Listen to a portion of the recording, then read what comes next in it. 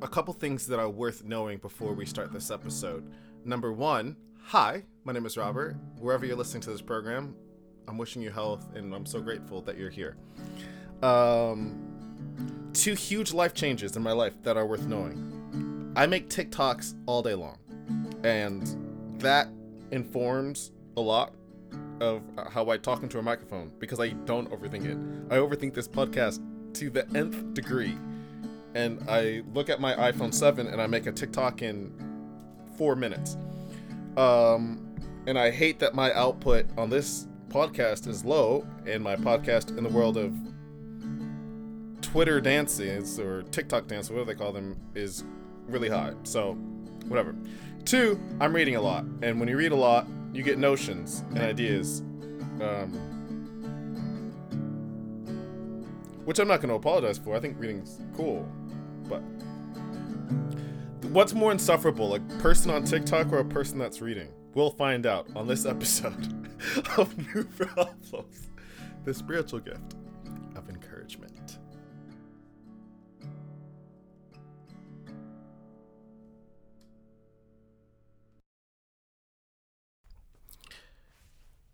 I think this is an interesting time for me to be me. And that's what this podcast is about. It's about, as the territory of your life is cleared and tilled and seeded and soiled. These are agricultural metaphors that I hope are a part of your religious or cultural tradition. There are many a cultural, agricultural metaphor in mine. But to put it just more practically, when you do the work, you want the payoff. When you do the work and you say, hey, I want to make this space for more good,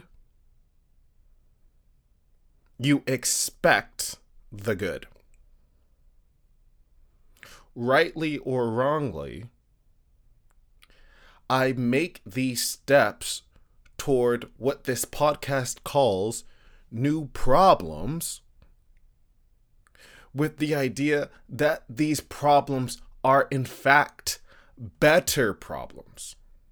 They're actually the problems that I would trade my past for. These are new problems that I would trade my traumas for. These are new problems that I would trade my insecurities for.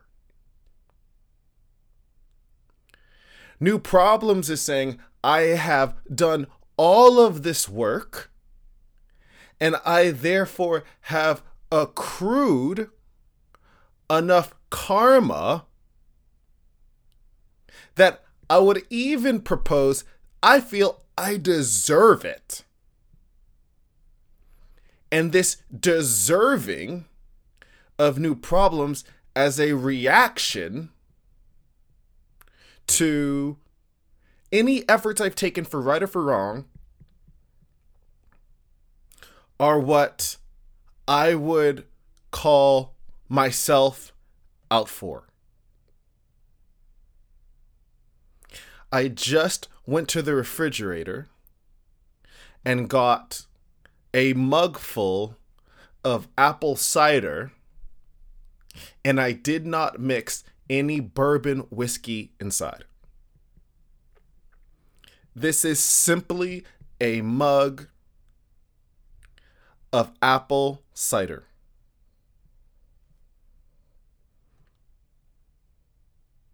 Yesterday, I had a pint of Haagen-Dazs cookies and cream ice cream with no bourbon added to the milkshake. It was simply Haagen-Dazs cookies and cream ice cream. On Monday, I had two polar seltzers. One was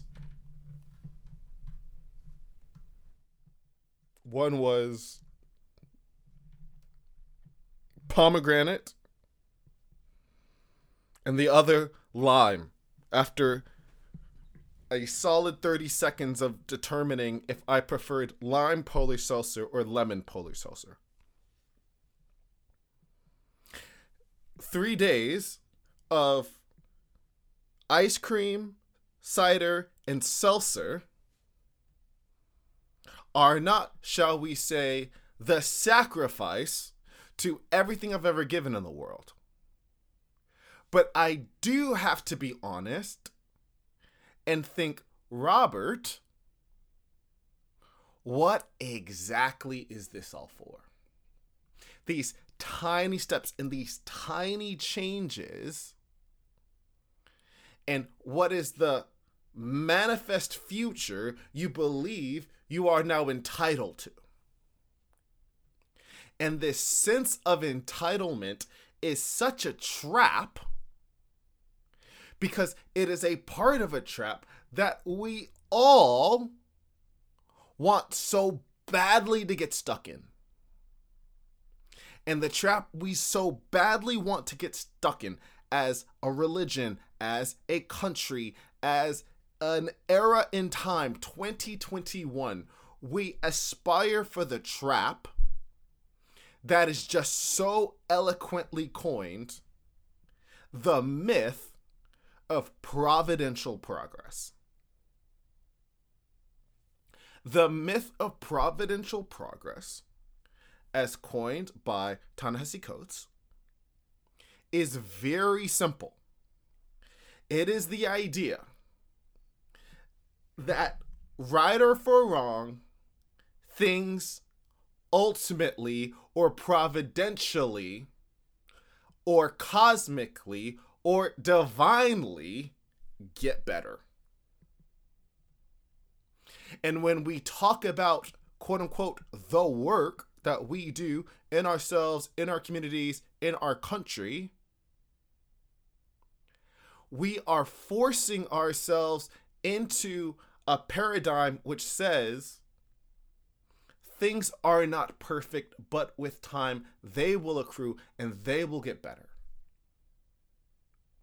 The myth of providential progress says there is something above that sees that I have made a step that deserves to be rewarded.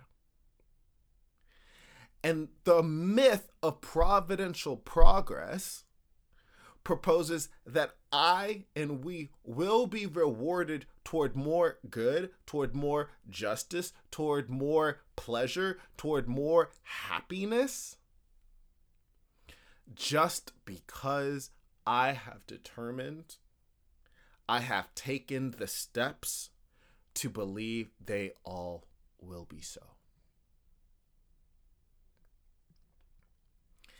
This is a difficult thing to stop believing. It is a difficult thing to stop believing because the truth is there is only so much I can do. And so if the things I can control do not merit me having more or having better or at the very least having different,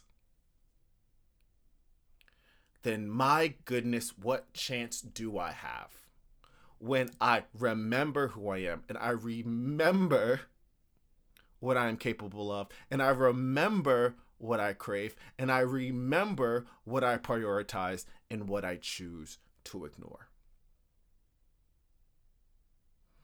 The fear that the myth of providential progress is not true is that literally all I can do in this moment to signal to the universe that I can be trusted with something good is not get a drink tonight. And if that's not enough, I am simply left with a cup of apple cider and everything else that should disqualify me from anything more or better, or at the very least, different.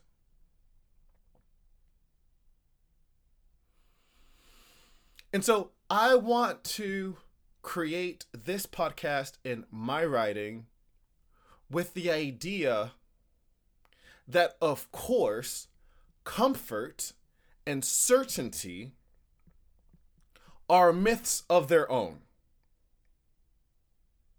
And that conviction, without any authority plus risk, is annoying. Any convictions about what you believe you or your community are entitled to without being coupled with risk and a sense of authority will lead you to believe in the myth of providential progress without acknowledging it is not your conviction and it is not even your effort that determines what more or different or better you are entitled to. The prayer I have for myself is, I do not want to rub more sticks together and make a fire. The question to myself is, Robert, do not tolerate the cold. When I do not put alcohol into this glass, I am not saying, God, I now deserve a better apartment. What I am saying is that there is a structure in place in my mind, in my thinking, in my behavior that I cannot tolerate. I cannot tolerate the assumptions of how I should be living or spending my time or what feels like pleasure to me. There is an assumption that these are the parameters that my life is contained in. And this, of course, is what I am subject to. I do not have to believe that. I can make space not because I am promoting the myth of providential affirmation and providential progress. It's that I am aware enough to understand that whatever I am limited to in my thinking and behavior is not something I can simply settle for. And I think the scary part when we think of the amount of convictions people have is that they are coupled with a sense of authority that is completely disremoved from reality. The sense of authority people get about their citizenship is terrifying. The sense of authority people get from their ethnicity is terrifying. The sense of authority people get about their money is terrifying. Conviction coupled with misplaced authority is annoying at best. And at worst, it's very violent. And the notion that my sense of authority and conviction therefore will summon providential progress on my behalf has three incredibly relevant ramifications. One, you cannot access yourself with any clarity and honesty. Your sense of misplaced authority on top of your convictions means you cannot look at a mirror and get a straight face in the reflection. You're lost. If I understand my convictions from a place of misplaced authority, I refuse to look at other people with any sense of gratitude, dignity, or empathy. I simply see a set of ideals and notions that need to be copy and pasted on top of another person. Because my formulation of what providential progress will look like will be too strong for me to understand. There are other things on the table for you that have nothing to do with my sense of how things should be or what you or I deserve. The myth of providential progress supposes that just by our collective existence, we will all check just enough of the right boxes that the scales will tip in our favor. We simply cannot settle for the idea that God is waiting around to give us a thumbs up and to keep giving us a thumbs up because our existence merits it. There is no deserving. There is no accruing. There is no amount of authority and intrinsic dignity. There is no exceptionalism in our existence that merits good things are going to happen just the longer we stick around. And so as I think about this podcast, I want to live honestly assessing myself and honestly assessing what's around me without the idea that things will end better or more, or at the very least different. I want to create this podcast by saying this space has been cleared and will continue to be cleared. These senses of authority that needed to be removed will be removed. These senses of entitlement and exceptionalism have been addressed and repented of. Not because something new or better or more, or at the very least different, can be in that space. We do this because we recognize all that matters is simply receiving an authority that comes when reality is our common ground. And the blessing of life and being alive is that we get to share reality with minds we can never know or understand, in a world that is too rich to ever be documented on a page. We get to make reality a common ground, and that is the gift. By simply naming, it has become possible. By simply imagining, we have conceded that there is a chance. And that chance is worth being a witness of and bearing witness about. We bear witness not because we are predicting. We bear witness because the world upon which we stand on is not asking for our sense of authority.